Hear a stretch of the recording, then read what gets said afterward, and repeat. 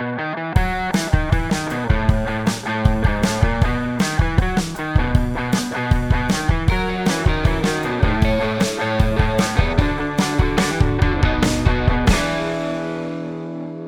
and welcome to episode 24 of A Beer with Sam and Peter. I'm Sam and he's Peter and we're alone this time. Yeah, just us. Just us in the room. It's been a while, Sam. It's been about maybe, 2 weeks since we recorded last? Yes. So we're sorry about that. There was a little hiatus. Small absence because of uni always getting us down, but you wouldn't have experienced... more than me. Yeah, me. Just me, actually. Yes, I had some uni work and we had to we record on the weekends. I had something due on a Monday and it just sort of didn't work out. Just life gets in the way. Yeah. You guys, the gap that we're referring to, you wouldn't actually have experienced this gap prior to this episode because of the way we release things. So it was the gap before we released the episode that we made with our mate Stocksy. Yeah. Which is an episode that's coming out soon but has not been released yet. It'll be released by the time you listen to this. It'll be like... You would hope. By like a week. Yeah. And if you're listening to us and you haven't listened to that previous episode, go do it. I think it's a bit longer. And I'm worried that'll deter people, but it's a good one. Yeah. Someone was asking me the other day, they wanted to listen to an episode because it meant a lot to me, but they didn't really want to listen to us bang on about Destiny or games in general. Yeah. And I was like, this is why. It's like on every episode, I know if you don't read the description of each episode, you should probably get on that because... We have timestamps for everything. You can skip all the stuff you're not interested in. So it'll say 23 minutes we talk about Destiny and you're like, okay. And you just cut that out. Or skip 27 minutes in when we're talking about something else. Yeah. That you are actually interested in. So you can totally do it that way. But I know it's a bit longer, episode 23, but check it out because we had a friend on and I love having guests on. Yeah. Purely because I'm lazy and I don't have to do as much work. We've said it before. Yeah. It makes our job easier. And you're sick of our ugly mugs. Yeah. So and just to kind of lift the curtain a little bit here, we've changed our mic and stuff so that we always record it on a video camera as well. And Sam, I've just realised why we always have the chair turned the way that we had. Because it blocks us. It blocks our face on the video camera. It blocks... Actually, our faces are fine. What are you talking about? It sort of blocks it a little bit. So, actually, my question is... I do all the sound editing, and so Peter's more of the video guy. So, for me, this is totally worth it. I just want to... So, just let us know... Is this amazingly better? Is this worth blocking out a little bit of our faces for? Not seeing our perfect ears? Well, I mean, we're not going to put up a video on YouTube that's just a chair. I mean, I would. If it's a funny chair. Is it that funny of a chair, though? I don't know. Looks funny. Anyway. I hope we cut all this out. Probably not. Probably not. Okay, fantastic. Anyway. We digress. Bit of a fucking tangent. Man. So... anyway, what are we drinking this week, Sam? Today, you should probably introduce this, mate. We're drinking something a little different. Yeah, we are drinking my mate Mitch's homebrew alcoholic ginger beer. Yeah. Which has been creatively and fantastically named Weasley's Fire Crotch. Yeah. Because it's ginger. And we can dink it. We're drinking in a little goblet, so it might be a little lackluster dink. That was a pretty bad dink. I think we can dink a bit better. Ding. Let's dink right next to the mic because it bleeds everyone. 3, 2, 1. No. Okay. Okay. Those are all pathetic dinks, but that's fine. We'll fix it in post. I don't know. Or Sam will fix it in post. Anyway, alcoholic ginger beer. Let's try the Let's have a taste. Oh, I just tasted it. I had a sip of this before the podcast, and I was like, just this ginger beer. No, there's definitely alcohol in this. It is, yeah, it is very alcoholic because it's homebrew. Mitch had us all over to watch the footy one night, and we drank his homebrew. Not Sam. Sam wasn't there. No, Sam wasn't there. Yeah, had me and a couple of my other mates from uni over to watch the Broncos versus the Cowboys. Yeah, and we sampled the homebrew, and he got out the specific gravity meter thing to test how alcoholic it is. Yeah, yeah. And he thought it was supposed to be about 6%. and it ended up being closer to 10. So sounds about right. We're only having a little bit, a little taste. It's like it's kind of like a port now, right? That's the sort of territory we're in with 10%. Yeah. Am I right? Well, you can get stronger beers and stuff, but generally, I think so. I think so. I've actually got port's no idea. that like intermediate one. Yeah. Anyway, I want to actually call this out because I hate ginger beer. Yeah. You should know this. I really hate ginger beer, and I don't mind this at all. You should have told me that before we... It's like quite good. Well, that's good. Yeah. I'm glad to hear it. The Weasley's Fire Crotch gets the beer with Sam and Peter tick of approval. Which I know means so much. It'll be on every bottle. Well, you know something. You know way more about this than I do. You actually did some brewing stuff for uni, didn't you? I did. Yeah. We have a connection. For like my final year thesis project, it was about designing a distillation column, which is a unit operation that's typically used for... It's like one of the basic fundamental unit operations that you've got to learn about for process engineering or chemical engineering. Is it the kind of thing where it's like the right height for shit to evaporate and then drain off? Yeah, it's basically goes off the principle that different compounds have different boiling points. Yeah. So when you chuck them in a vat, basically, and boil it all off, they will condense at different points, so you can have different takeoff points, and it's used to separate like multiple mixtures of liquids, basically.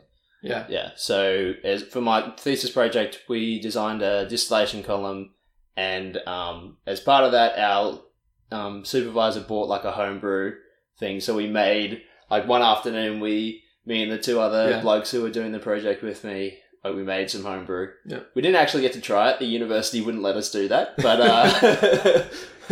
we did it, and that was fun. Cool. Yeah. That's cool. Yeah. It's quite it's not that expensive to do homebrew stuff. It's just got to be. Isn't it? It's like that investment. Yeah, but even then, it doesn't take all that much time. How long does it take?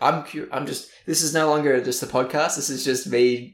Just a casual chat, educated about homebrew. I don't know. It depends on what you're brewing. Yeah. Like I think it's about a week, depending on the type of yeast that you've got. So it's basically how the process works is it's basically you just need sugar and water and yeast. Just like that alien from Men in Black. Yeah, exactly. Sugar, water. Yeah. And the yeast will break down the glucose, the sugar, and convert it into alcohol and carbon dioxide. And there's some ginger.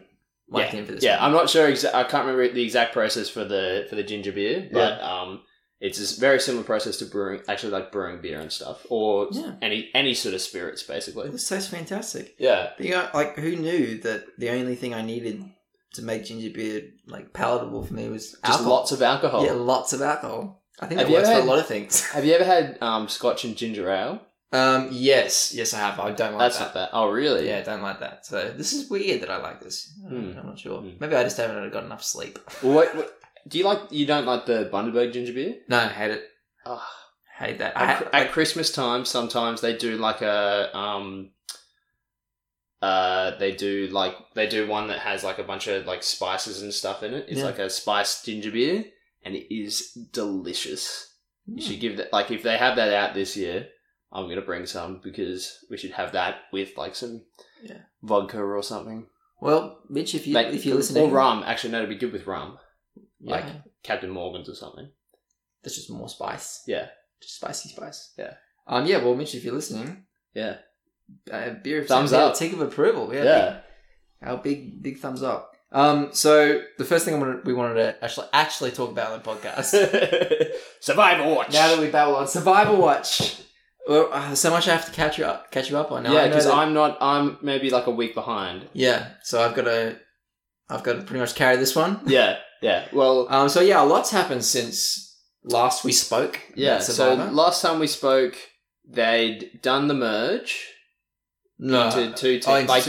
Last time we spoke, they'd done the merge, and a couple of people had been eliminated. So they had in this series, they'd done a sort of a preliminary merge kind of thing where it was 3 teams and they've merged into 2. Yeah, in a ridiculously stupid schoolyard, like picking everybody for your baseball team type way, where the winners of a challenge just got to pick whoever they wanted to go on their team, or their tribe, and then the spares were just put into the yellow tribe. Yeah, so you got like a golden super team. You know what? You know who's never lost a challenge after that? Blue team. Literally. Really? Just to keep you up to date. And now blue team's gone. Now it's all purple. They've had the big merge. So everybody's together. Yeah. So blue team, like that blue tribe. Yeah. Never lost.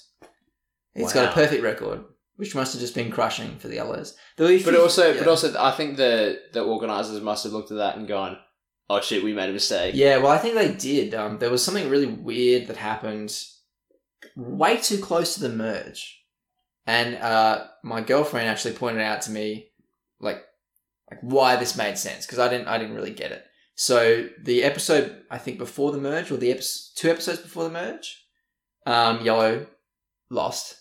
And it also lost the reward challenge. And part of the reward challenge was that one of the blue team's members got to sit in on that tribal council. Yeah. And then at the end of the tribal council, they got to take someone from that tribe and add them to the blue tribe.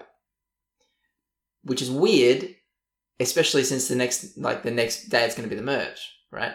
That's super weird. Well, what it was is though it was like the producers doing exactly what you said, freaking out. They'd made a mistake. And if yellow had won that reward challenge, which I think was more, was less physical, right? Then obviously they would have not only not got in tribal council, they would have picked someone, and maybe they would have evened it up and not had to have merged so quickly. Because I definitely think merging wasn't on the cards when they planned this out until later. Yeah. But they just had to do it because there was 3 people left. Yeah. And some weird things happened. Like, I lost all... In these last couple of episodes, for people that are keeping up, I don't know about you guys, but I lost all faith in Sue. Turns out Sue's she's just a pretty rough lady. Is she still in it? Alright, so bring me up to date. Who's been eliminated so far? Since we last spoke. I'm not sure when exactly we last spoke about it. Okay, what I want to talk about is some really highlight eliminations. Okay. So Phoebe, do you remember who Phoebe is? Yeah. She's on the yellow team, blonde. She has had a fantastic career. I started off not liking her at all. She was amazing. Yeah. And she was totally robbed, just like Knowlesy, she was robbed just before the end. So after Rowan left, we were there for that. For yellow team. Rowan was the model who almost did something wonderful, and then everyone fucked it up on the yellow team. It was a time when I think it was 4 versus 5. The other thing that yellow team had going on, they were run by this dude who had some serious issues. Like, I worry about that guy. He was always talking about I make all the decisions in this tribe. Remember that? He's bald. Yeah. Calls himself the businessman. I'm going to use my business skills. Mr. Business. Wears a fedora. So Mr. Business just thought it was like an annoyance for me until we got to this tribal council where Rowan was voted out. Yeah. And I think it was the Rowan one. I don't know. It was a while ago. But so you remember that it was 4 versus 5, and businessman's got this whole thing going where he's loyalty, because no one in this fucking game understands. They're all talking how could you vote for me? Because they were going to vote for you, and it's a game. Anyway, he was yeah, they all talk about fucking loyalty, but at the end of the day, nobody gives a shit about it. Barry gave a shit about loyalty. Yeah. Barry gave And you saw what happened to Barry. Barry pretty much voted for himself. If everybody had just been a bit more like Des, it would have been just fantastic. That's where we've ended up. Just every man for himself. Yeah, well... Don't have 3 tribes, have 30 single man tribes. Yeah. 30 Des tribes.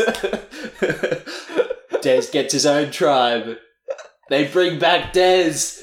Oh, actually, I was going to bring up something that there was one of my favorite episodes, series of Survivor. They had exactly that. they had this. There was this concept in one of the series of Survivor. I think it was like Vanuatu, where it turns out that the people that were voted off weren't voted off, and they were on this sort of secret team, kind of like if you ever watched Biggest Loser. There was like the red team, the blue team, and then you got sent to live with the commander who just fucking yelled at you until you lost weight. That was like literally, I don't even think they did any exercise. You just screamed the weight off them. They get strung up by their arms and legs, and instead of getting flayed, they're just getting drained. Yeah. Drained by the screams of the commando. Yeah. He actually turns out to be a really sweet guy. The good old commando. It's great. Anyway, I saw him once at a restaurant. And that was horrible because they didn't tell the contestants that. And then when they got to merge, they just brought these people back. Terrible idea. But it was a good premise. It was a good seed idea. Yeah. And so they did this. My favourite season of Survivor was the one that came after that. Right? And they had this exile island where it was a gladiatorial coliseum type thing. There was no voting, right? If you got voted out, you were sent to this island. First person gets voted out, they just get sent there. And they have to live still Survivor style by themselves on this island. And in the center of it is like this big... There's a great set because they're loaded. This big coliseum. And... so the next person gets voted out, and then they battle it out in exclusively challenges, to see who leaves. Only one person can be on the island, right? Wow. So it's like this like Colosseum in like Exile Island. That is intense. Yeah, and one of the guys got on it and like was there for ages. Like he was just like, like the war hardened one doing all these challenges. They were all challenges from previous seasons that everyone remembered as good, and they had to. It was like a greatest hits type. Do versions of that, yeah. And the other thing they did with that series that was really great, they got the greatest survivor to ever play the game, Boston Rob, and Russell, who was this guy who everyone hated. He was the most schemy, evil, annoying, shitty guy of them all. Yeah. And all these new people. So it was like Boston Rob went on one team, Russell got on the other. It was really great. And I think we started to see that. This is where I'm going with this. We started to see that now. For instance, Phoebe, she was doing a great job. She was the only one who had any sense that first time around. They had a 4 versus 5. Rowan had the immunity idol. Amazingly, she convinced Rowan to play the immunity idol for her. Yeah. Everyone voted for her. And then suddenly they have all the power, right? Yeah. And their plan is to vote off Businessman. Yeah. She votes Businessman. Christy, the woman that seems to have she's just not thinking. There's just nothing going on behind those eyes. Is she the one that has like the boil? No, that's the one that was in the car accident. Yeah. No, she's the one who looks like she's stoned all the time. Right. Sort of a vacant expression. Hangs around Phoebe. Yeah. Yeah. They voted for Businessman. Rowan, who put everything on the line, was like, yeah, I said I'd do that, but I just hate cats so much. And Kat said, yeah, we need to survive, but I just hate Rowan so much. And it came down to those votes. And then Rowan went home. And then Rowan went home. Okay. The only person who was doing any good in the challenges, Rowan went home. And no one wanted that. Yellow team didn't want that. No one wanted that. But he went home. So then they were just... So now it's 3 versus 5. And you think, now they're really fucked. Yeah. Right? There's no way out of this. And Phoebe doesn't want to say die. She's watching Craig the whole time. Yeah. Craig's the sort of only other strong guy on the yellow team. He's like a big, flamboyant Craig. Hard to miss. And he's looking for the immunity idol not so subtly. So she just follows him to where he's looking and can't find it. And searches and finds a second immunity idol. And this is like the time. So one of the greatest ones you missed is she got to redo that greatest hits backstab, except this time she fucking got him. So they all went to vote her. She needed to know that they were going to vote her. Yeah. Right? Oh, sorry, I missed Kat getting voted out. Yeah. Kat got voted out. That wasn't really a big deal. Right. No one wanted Kat. There was no way she was so useless in the challenges. Yeah.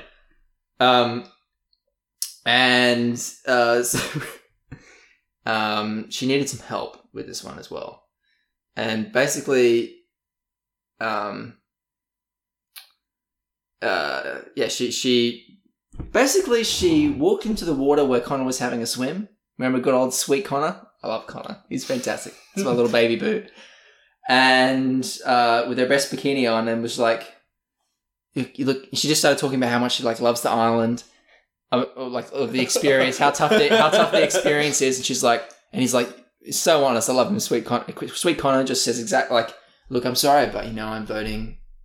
I'd love to work with you later, but I'm voting now, and I'm voting with my team, and so if they ask me to vote you out, I'm going to vote you out. And she's like, no, that's fine.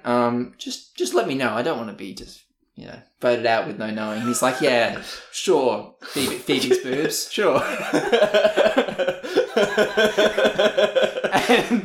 And of course so she's waiting, you see, because this only works if they don't try and vote off Christy. And there's every chance they try and vote off Christy instead of her. Yeah. They're pretty much the same person. So Connor's like, yeah, sorry, it's gonna be you three getting voted out. And she's like, okay, cool, yeah, thanks, yeah, no problem. And of course all the votes went to her and she just voted off Craig. Just boom. Fucking Craig. Fucking Craig's gone. And then there was... So she was just trying to survive. She made it all the way to this tribal council where Blue had to sit in. Yeah. And what does good old mate Host... He digs in the... Oh my God. Talons. No, he starts talking about... Because he knows what's up. He must know what's up. He starts talking about how great Phoebe's plays have been. How she's been voted out now twice and she's still in the game. She blindsided Craig, wasn't that great? Meanwhile, the Blue person's looking and going, And when it gets to the end, she's like, well, Phoebe, I was going to take you, but clearly you're a threat. Phoebe's kind of like, I hate all of you. You too. How could you do this to me? Fucking host. I had it. So they took Sue, just as someone to vote off. If they ever did lose a challenge, they just vote off Sue. And the final elimination was Phoebe. They finally voted her off. Christy had a little time with the camera. She talked about how it's my time. Phoebe thinks she's a genius. I'm a genius. And so she votes off Phoebe too. That doesn't really matter. They still have the numbers.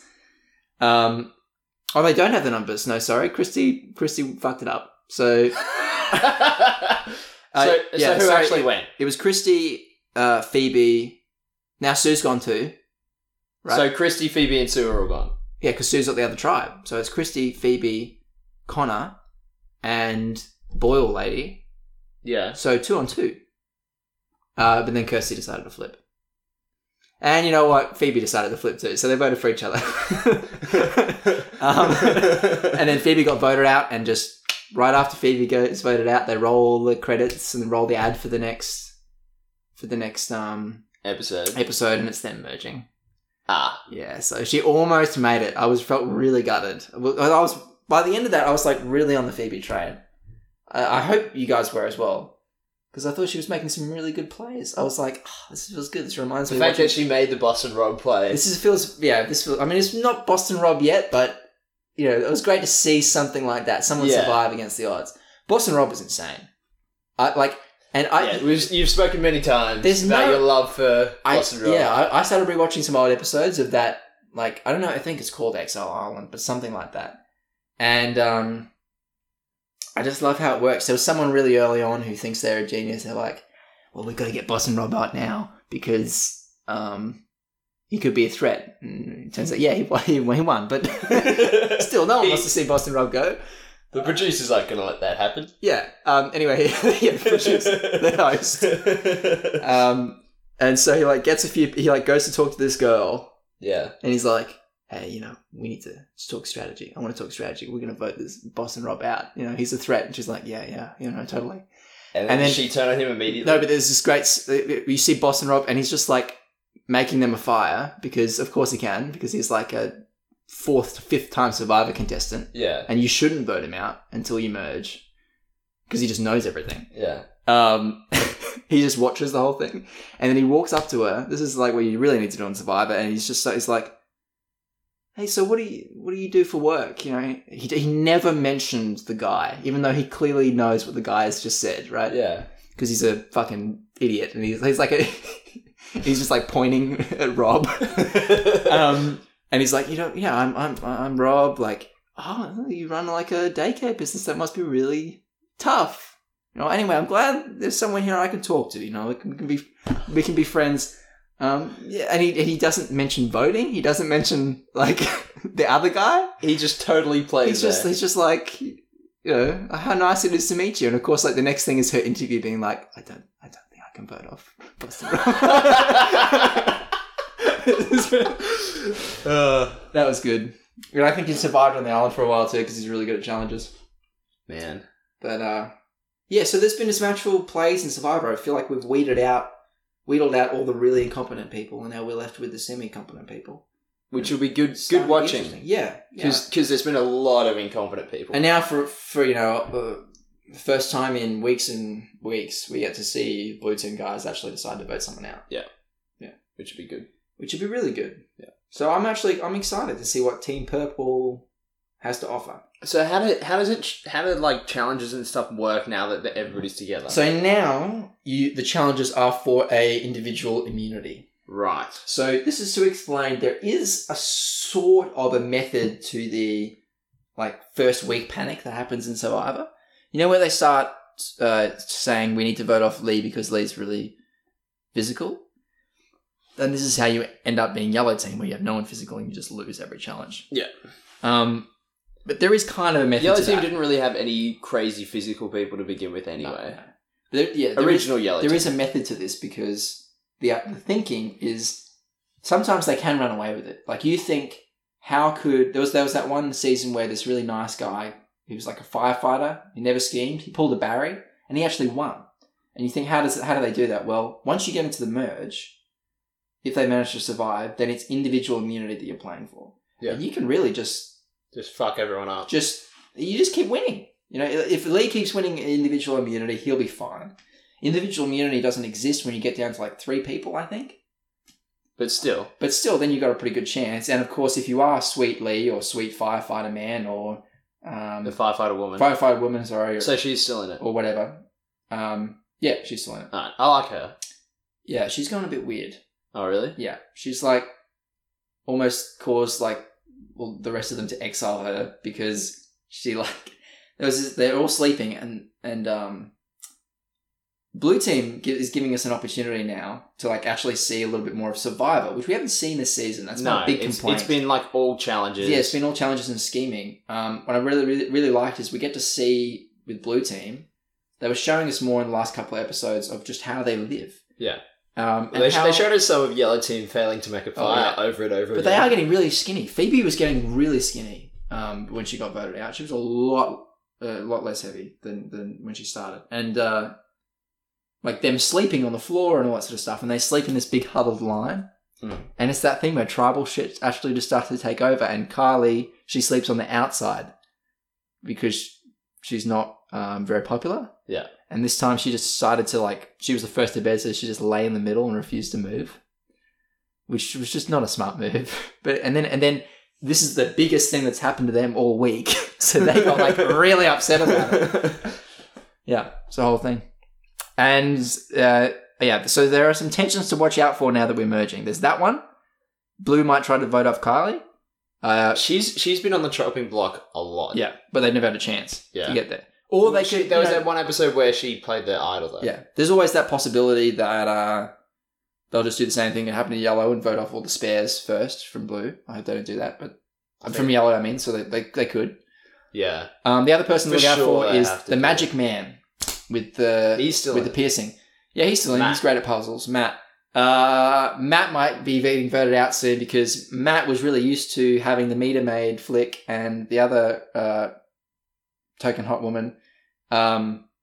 They were a group. Yeah. And of course, when Blue became ultra super tough Blue, Lee and Sam went into the tribe. And so now all Flick and the other girl whose name escapes me do is they lie on the beach and watch Lee and Sam fish. and talk about, their rippling muscles. And you can see there's a great scene where Matt's like looking by like a pale pasty gremlin, just like really annoyed, just devastated. Yeah, just devastated. So yeah, that might happen. You never know. Anyway, that's Survival Watch. What to catch everyone up? How many minutes in a week? 25. 25. Okay. After an extended Survival Watch, yeah, we're finally now going to talk about. Well, I've actually heard like a few good things from Survival Watch. It's one of the. I like talking about Survival Watch. I will make myself. I'll sit down one day before we record next and get myself all called up. Yeah, we should 100% do that. Yeah, I know I said that last episode, but I will actually do it this time. Yeah. Anyway, yeah, that's Survival Watch. On to the homework movie. Yes. So if you have watched the homework movie, it was a little different than what we usually give you. It was documentary. Yeah, we did a documentary this time. Still on Netflix, obviously. Yep. And this documentary is a very cool story, and that's kind of the reason why I wanted to do it, because it's like a magic. It's like a mini miracle. Something doesn't happen. It almost has like a feature film like plot. Yeah. It's called Searching for Sugar Man. It's about this musician called Sixto Rodriguez, who was a sort of folk musician type thing in like the late 70s, sort of a Bob Dylan type. Late 60s. Late 60s. Yeah. In Detroit. Yeah, in Detroit, Michigan.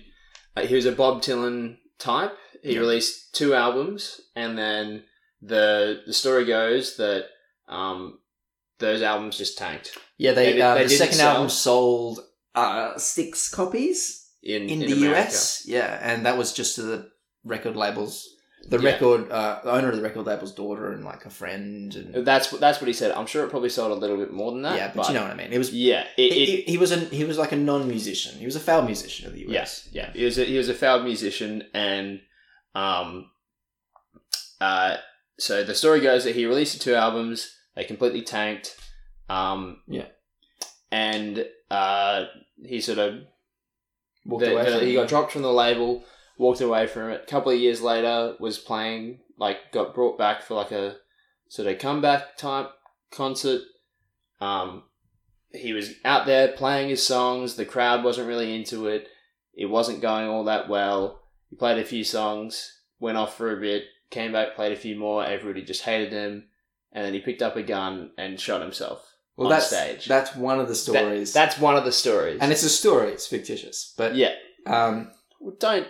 Well, I'm going to say that because it's a documentary, Peter. Yeah, but that's how good was the documentary for you, having that reveal of this story about the guy who killed himself on stage as a poetic statement. The actual rumor, and that he's actually still alive. The rumor that it starts off with is another popular one that he got. He set himself on fire. Yeah, he killed himself on stage. Yeah, something like that. But the facts to pick out from it is that it was this guy called Rodriguez who was maybe homeless, but certainly really working class in Detroit in the late 60s. And then Detroit in the late 60s. Detroit now is like a fucking crazy Mad Max wasteland. Yeah, and in the late 60s it was even worse. Yeah. And so it was that real authentic I think it was actually probably a bit better because they still had the auto industry and stuff. Still abject poverty. Yeah, still abject poverty. A lot better than it is now because they don't have General Motors there anymore. And his songs are sort of a real... It's got like a real bleak Bob Dylan kind of vibe. Yeah. Yeah. And he's very good. It just sort of never happened. And what the guys who originally signed him, what they talk about in the documentary, they say he had... If you listen to it now, it doesn't make any sense why he didn't become popular. But it just didn't happen. And they kind of one of the sort of possible reasons that they give for why he didn't become popular is because of his name. Rodriguez sounds Hispanic. Yeah, and that wasn't the thing. Yeah, at the time.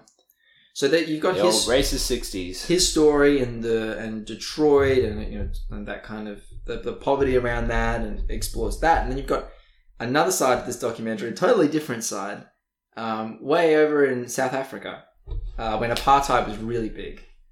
And TV was completely banned. Yeah. It was like the height of the apartheid movement. So they need to massive make sure state censorship. Yeah. racism. One of the guys described it as like sort of a spin-off Nazis. Yeah.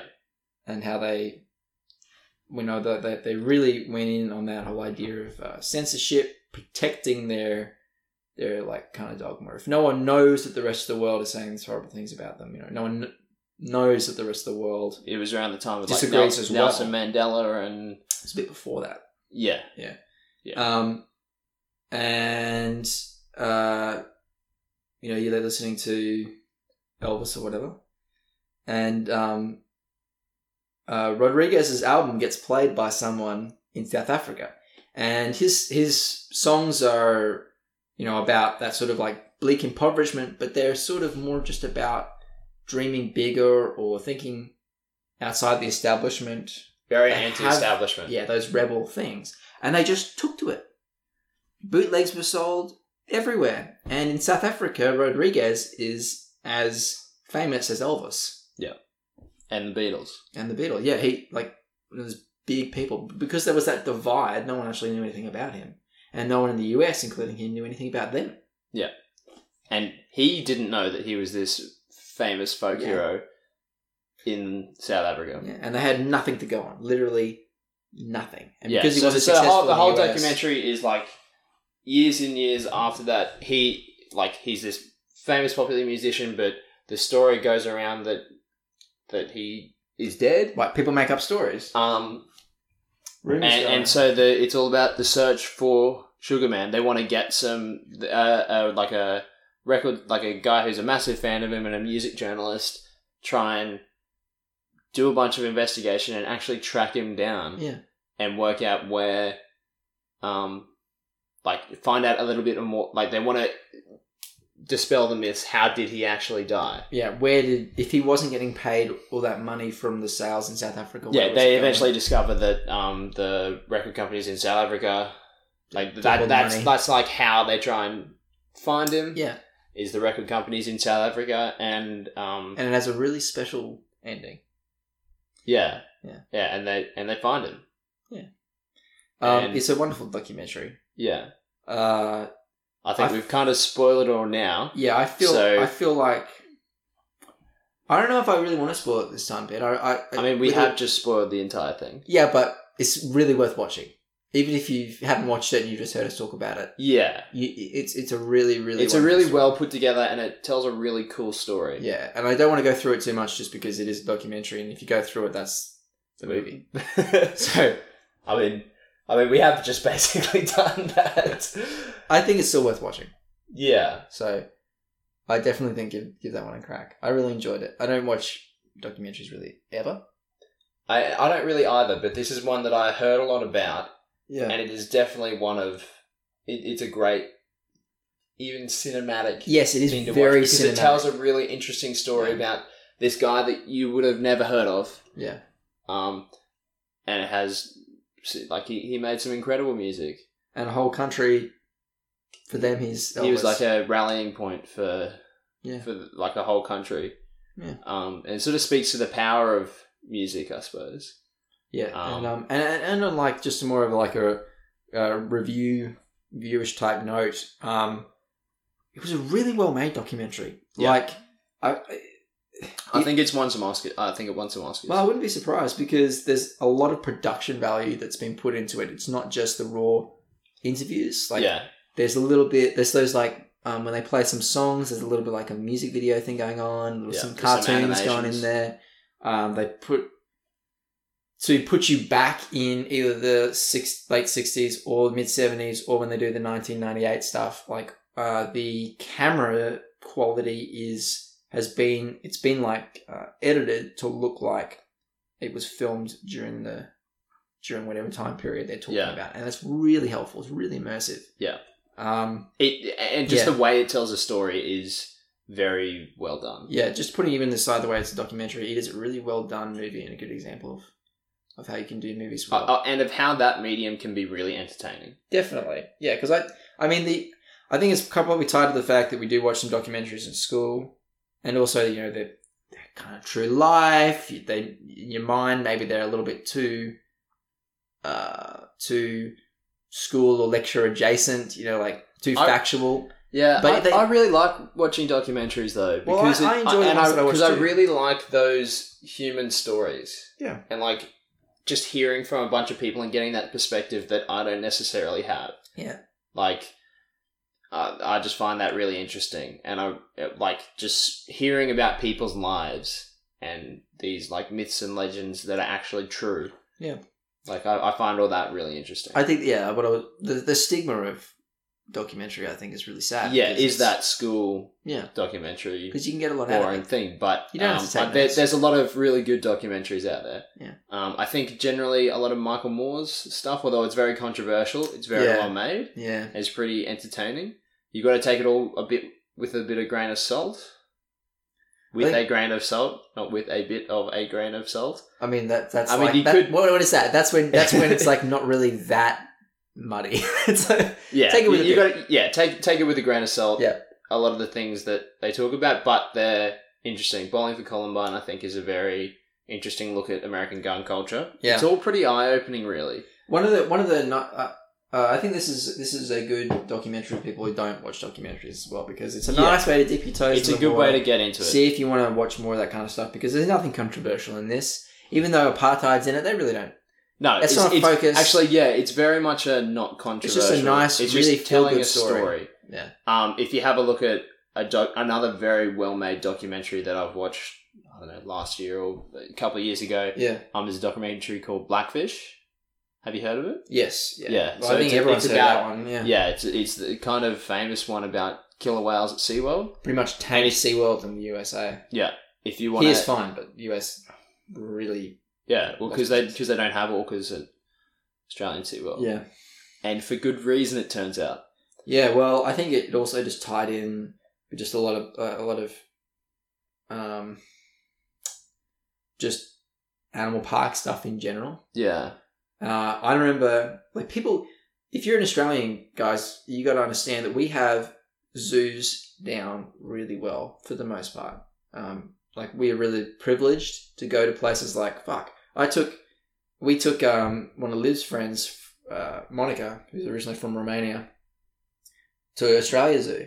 Yeah. And that's, like, it's built, it's like a huge thing where there are all these, like, dudes that, you know, we make fun of in short khaki pants who all call themselves wildlife warriors, who just really are into that shit. But it's not that case in a lot of other places in the world.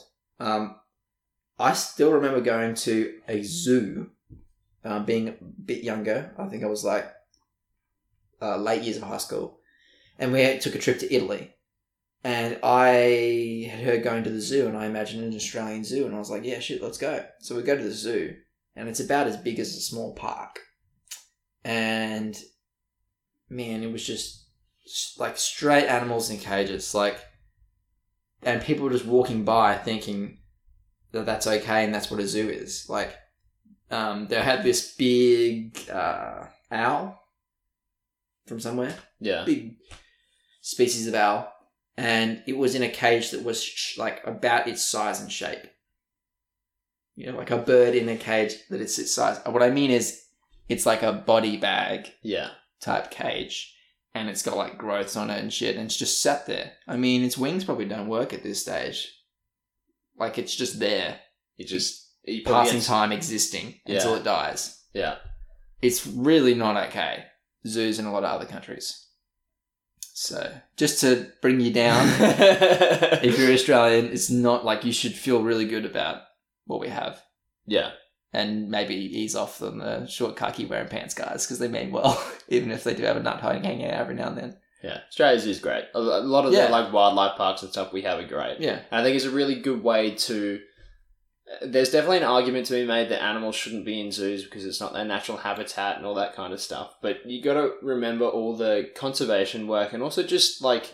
Yeah. To get the general public to even care about all these endangered species and other animals, they have to be able to see them. If people can get some form of entertainment out of these animals, like they might actually care when their habitat is threatened and stuff like that. Like I think it really does a lot, especially for young kids, to get them inspired and interested in that sort of thing. For sure. I mean, I love going to the zoo, but if it's done right. Yeah. Yeah, it has to be done for sure. right. For sure. Right. Anyway, and just to sort of tie off on the documentary thing, another documentary television series which I want to mention is The Making a Murderer. Oh yeah. Which was a big thing. It was really popular at the start of the year. It was very, very popular. A Netflix documentary series called Making a Murderer about this guy called Stephen Avery who got framed for murder, got out of prison, and then got sent back to prison for a different murder. It sort of follows that whole story. Pretty well made, crazy sort of, like, it was made by a bunch of film students basically who'd like just been out of university and filmed over the course of like 8 years, and it follows this court case, and it's really interesting. There are a couple of times in it where I sort of thought a bit like the filmmakers were only showing like a single side of a lot of things. Yeah. Like it's very much, it's not biased. Like it's very much biased towards the perspective of Stephen Avery and his family and his like presumed innocence. Yeah. Basically. Which is not what you want in a documentary. You want it to be it's neutral. It's somewhat one-sided. Yeah. I think. That's sort of my opinion. But it was a thing. It's an entertaining thing to watch, which is kind of crazy to say about a true life story like that. I'll jump in on the documentary, Paul. If you want to watch a documentary and you want to watch something that's a little bit... Please watch All Aussie Time Adventures. to hit the road. It's actually not true. It's actually not a documentary for all you guys out there who thought that. I feel nothing but sadness for you. No, so another documentary to watch out for, though it's not on Netflix, is a documentary called Tickled. Have you heard of Tickled? No, I have not. Wow, you should get onto that. What's it about? Be your scene. Tickled is a really dark documentary, and it's about these guys.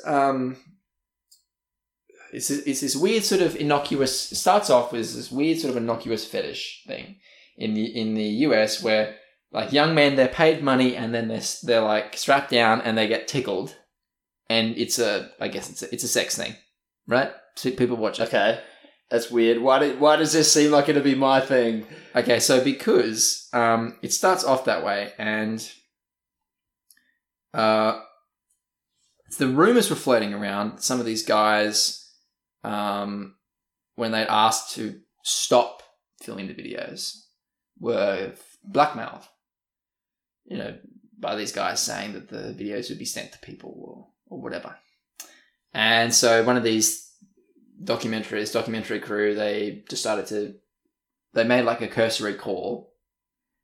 And of course what happened is the worst thing you can do to a documentary crew, but they made like a sort of a cursory call to these guys. And the next thing that happened is that they got a letter in the mail and they like threatening them with 3 or 4 lawsuits. Right. So this is then when they were like, well, fuck okay, yes. There's something we've got to look at here. Really, yeah. And they go down this really big dark rabbit hole with these, heaps of guys and these guys who are really blackmailing these people, and this whole really, really shady industry. They've got money and weight, and they crush people. And I think it's kind of a hot thing. Like even if now, like if you make a YouTube, there were like a lot of YouTube reviews of it having trouble from like anonymous people trying to like get the YouTube videos removed and stuff. Really? And when they had the premiere of the movie, one of the guys who was like one of the company dudes also turned up and started like saying stuff. So yeah, basically they just cracked open this big hornet's nest of really crazy dark side of society, dark side of people. Yeah, so it's a really good documentary to watch. Yeah, that's cool. Another one I will briefly mention. Jesus. This episode, we talk about documentaries. What time are we at? We're at 49 minutes. Okay, right, I'll just quickly say. Enter Through the Gift Shop is great. Documentary all about Banksy. Mm-hmm. Fantastic. I think it's on YouTube. You should definitely watch it. Yeah. Oh my god! Also, there's a movie about the making of. It's this failed, but like big failed budget movie, about shit, it was about like zombies or something like that. I don't know. I can't remember. It was just a ridiculous movie that never saw the light of day. And they've made a really good review about it. I'm sorry I can't remember the name, but it's on Netflix, and you should look it up. Okay, well maybe put it in the show notes. Maybe put it in the show notes. Yeah.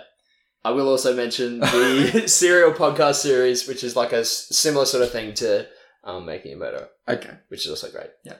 Now we want to talk about. We're going to finish off by talking about Captain Fantastic. Yep, and then we're going to mention Destiny. I forgot about Captain. So we need to talk about Captain Fantastic because Peter and I and two of our friends, we watched Captain Fantastic, which is a movie that you may not have heard of.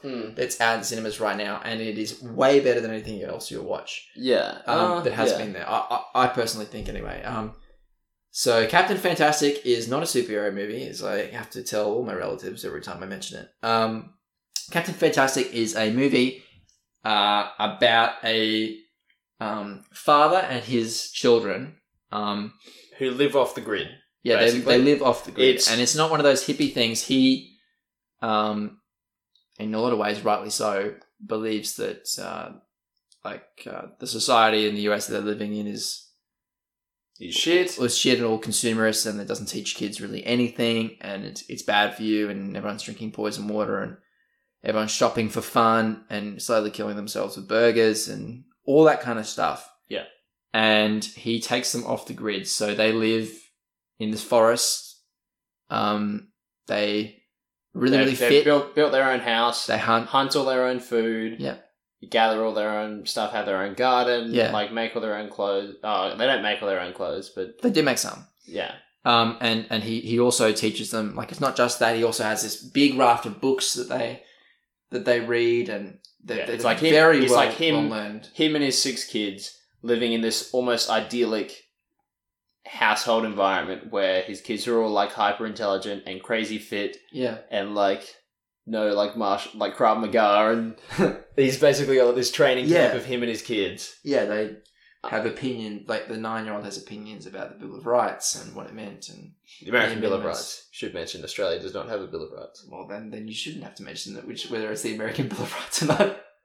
But I don't know. Maybe that's a fun fact, Sam. Anyway, ever thought about that? Fun fact. Huh? Yeah. I'm sorry. It's the ginger beer talking. And it's kind of hard to explain, but it's really... It's Viggo Mortensen really interesting. Being super Viggo Mortensen. He's like the hyper-intelligent version of Bear Grylls. Yeah. And what he has to say makes a whole lot of sense. It's one of those movies that kind of makes you watch it and then you think about your life. Yeah, and you think, what have I done? What am I doing? Well, I was just telling these guys, hey, you guys want to chat over this? Let's go drink some poison water, what he tells the kids Coke is. Eat a burger, which is non-food, and I'm going to go home and play some hyper-violent video games. Yeah. Yeah. On the idiot box. Yeah, and it is a little bit hard to explain, guys, but I would recommend it with my heart and soul. You should watch this, because I know it's not going to get the box office that it deserves, because I really haven't. It's one of those really great indie stories that's just tells a pretty somewhat straightforward story. Yeah. But just all the acting is really great, the performances are great, the cinematography is really well done. Yeah, and it's also really there's a lot of message. It's just a touching sort of story. You can really think about and question. It deals with loss, our societal structures and stuff as well. Yeah, and it's really good. There are a few parts for me that there's some just hilarious jokes. There's some great stuff. But there's also some pretty serious moments. Yeah. It does everything a sort of small budget indie film like that should do. Yeah. And the costumes are fantastic. And it makes you question your life and the way you live it, which is something it's like a gold star for movies for me. I really like it. I like it when I can something say that'll make you think. Yes. Yes. I love that kind of thing. I really like Into the Wild, which is almost sort of a similar kind of idea. That's based on a true story, isn't it? Yes, very sadly so. It is based on a true story. Yeah. Alexander Supertramp is pretty much like a real life version of this guy, minus the kids. And there's a movie called Into the Wild that's made about his life. You should probably check it out. It's quite yeah. I want to watch it. But yeah, I really highly recommend Captain Fantastic. It makes you think. I love my Netflix too much. It's sad, but I have to admit to it. But it was making me think. I made a decision there that let's say every 6 months, because it's hard to find time in a busy family life. Every 6 months, we'll take 3 weeks, and we'll go camping.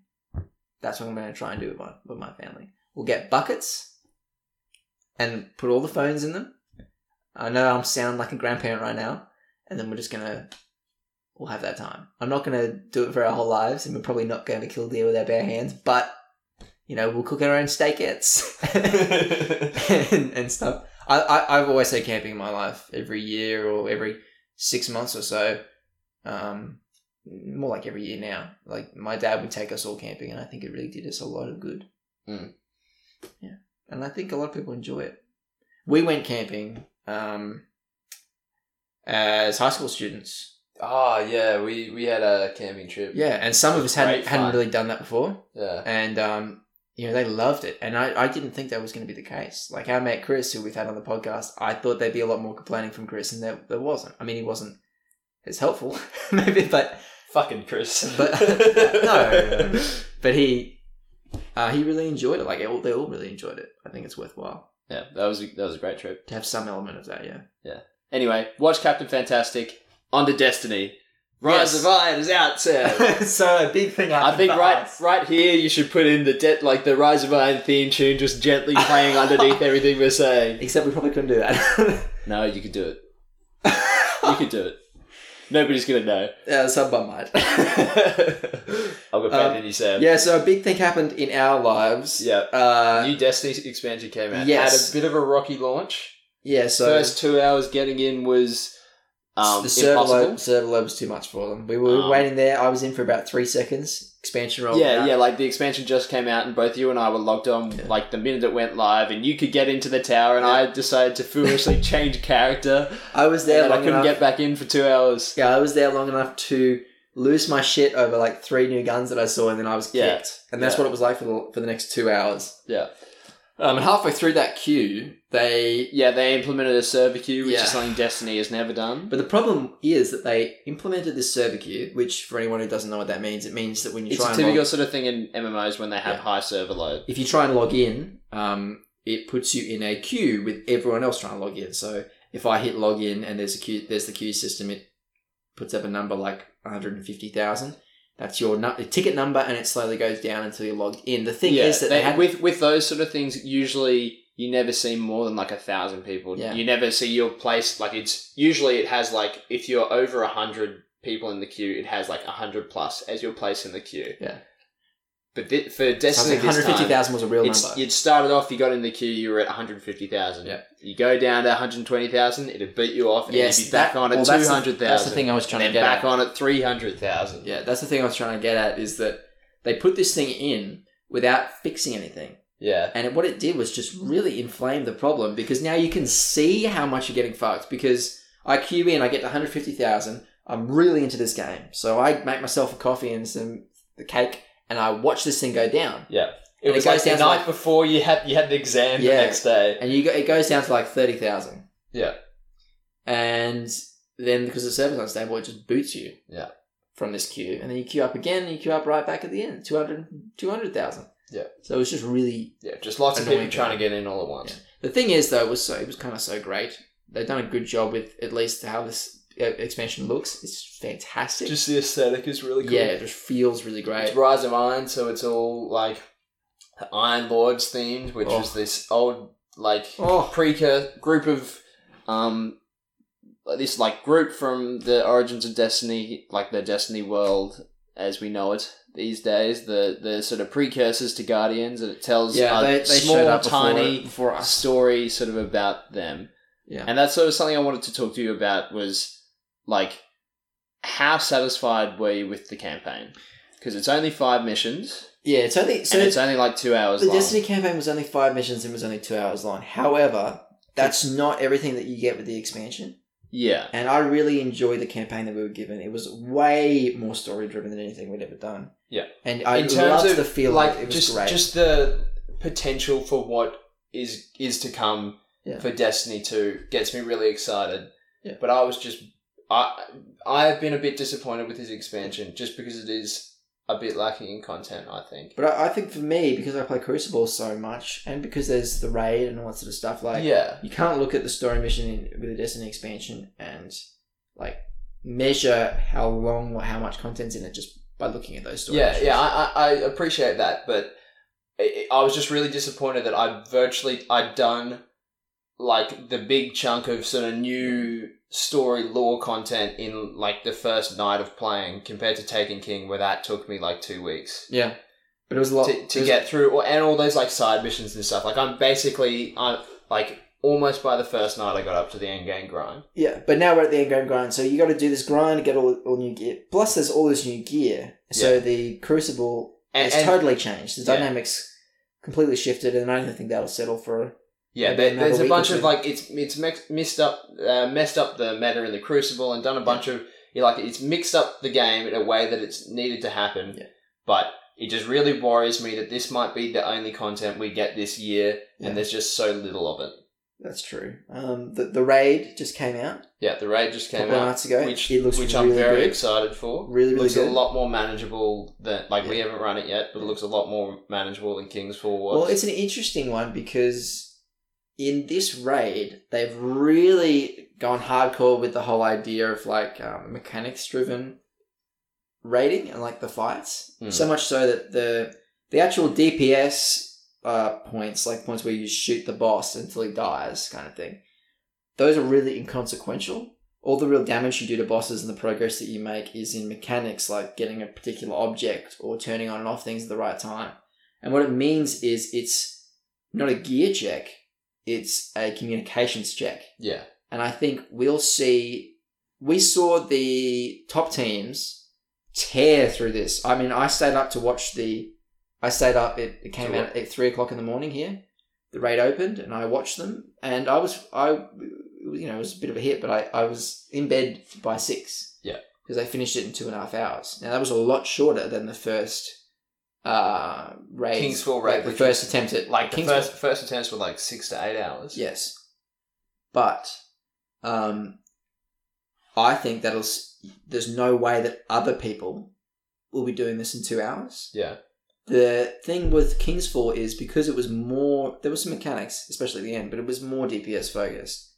But also getting the mechanics... Like, it was a lot... Well, there's a lot less room to fail in King's Fall. It was more DPS mechanics, and also... It was like the DPS and the mechanics. Well, you got shot at a lot more in King's Fall. In this current raid, the threat of it dying to ads is almost 0. Like, you're not going to die to ads. And the threat to dying to the boss is almost 0 as well. Like, in a lot of the boss fights, the boss is just there. Yeah. You just got to get past the instinct. You just got to not screw up the mechanics. You got to get past the mechanics, right? Yeah. And I think that's a really big thing because people die in raids. If there's a big ogre, if the Golgoroth's shooting at you, you're going to die at least a couple of times to Golgoroth or its ads. Yeah. And you can be standing around and just forget something and die like that.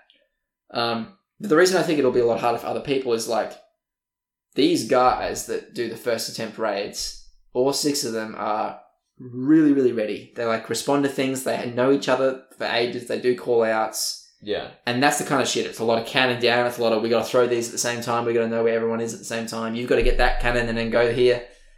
And so I think, like, regular pickup groups are going to have a lot of more trouble. Yeah, and, like, that's the thing with this raid compared to King's Fall. Like, for Destiny Year 1, I ran Crota's End and the Vault of Glass with pickup groups. Crota was just fine for pickup groups. Lots and lots. I ran those raids many, like 30, 40 times each. Yeah. Whereas King's Fall, I never ran with a pickup group. And we only did it, like, once. We only did it twice all the way through. And I think they've been moving to this, and now they finally got there, where every person on the team has an equal contribution to the raid in this raid. I think that's really, really prevalent. Like, in a lot of the mechanics, there's 6 people, and it forces you to split into teams of 2. And both of those people on each team of two have to do something. Yeah. But also, there's not one person that can do everything. Yeah. And which I think is... You compare that to something like Crota. The reason that was so easy to just pick up groups is you can have 5 numbskulls and one good guy. Yeah. Like, really, really hard in Crota because you could only need one guy to jump across that bridge if you know the jumping trick. And with the final boss, only one dude fought him. The other guys just sat there and shot off a shield. Yeah. And in this one, everyone has to do something. Everyone has the same equal contribution. Everyone has to do something, and no one can do everything. So I think we'll see, like, whereas even in King's Fall, it was 8 hours. They got that down to maybe 4. And then there wasn't such a very big difference when it hit the masses. Yeah. Right? Because you tell everybody the mechanics of it, and they're like, okay, we'll do this. And if you tell everybody the mechanics in this raid, they're still going to fuck it up because they're not communicating. Yeah. I actually see it being really frustrating if you've just got to pick up a group and you're the one good guy because there's nothing you can do other than try and speak. You can't throw all the orbs. You just can't. You need them to know what they're doing. Yeah. And I'm really excited to check it out. So I like that. I'm not big into grinds. I hate WoW. I really like the idea of WoW. Don't get me wrong, guys who like WoW. I just don't. I just can't play it. I've told you guys before. I really want to. I try every now and then, but it just doesn't gel with me. And so I see this raid where it's a 2.5 hour raid versus an 8 hour raid, which I know is 8 hours is still small for a first attempt if you're talking WoW. But it's really heavy and like it's very achievable, which I think which excites me. Yeah, and I want to be communicating with everyone. I want everyone to be doing their own thing. And it also seems like the raid weapons actually mean something. Yeah, that's really interesting. They have meaningful perks. The raid weapons look awful. The raid weapons were just completely forgettable from... Yeah. It's a real contrast. In King's Fall, the raid weapons were like made out of bone and flesh. Yeah, the armor looked really crap. But the weapons looked very unique. Yeah. But there's no reason to use them. No. Which is also probably one of the reasons why I never ran the raids. The raids from year 1 of Destiny. Both Crota and... So many iconic weapons. There's the Fatebringer and the Vision of Confluence. Black Hammer. The Vex Mythoclast. No one was rocking a sniper that wasn't the Black Hammer if you knew what you were doing. Yeah. It was just the Black Hammer was the sniper rifle that you used. They had to make it into an exotic. Yeah. And in King's Fall, this wasn't the case. Now they've moved back again. Except, for some reason, they've made the guns... So all the guns in this new raid, Wrath of the Machine, look really samey and terrible. They're just spray-painted black. I kind of like the aesthetic of the new ones. Oh, well. Because it's definitely minimal. They're very minimal. They have a very cool aesthetic, and they got a very different aesthetic to the rest of the new armor from... That's true. Rise of Iron. But the abilities are really unique. They're maybe not as ridiculous as the Fatebringer, which might actually be good, I suppose. Roll. Yeah, but they look really interesting and, more importantly, really, really unique. Yeah. The sort of theme that I've seen through them is that it's almost, a lot of them are like they have a perk that is unique to them, and it's a combination of 2 really good perks. Not just perks, but 2 really good perks. So there's one that's got like something fly or something like that, and it's a mix between Firefly and I can't remember some other good PvE one like Triple Tap or something like that. And then there's the shotgun, gives you battle runner and armor when you kill someone, which is 2 really good perks to have on a shotgun. Yeah, because you want to be that dweeb with a juggernaut running around. The shotgun meta is very much the thing at the moment, and it kills me. Yeah.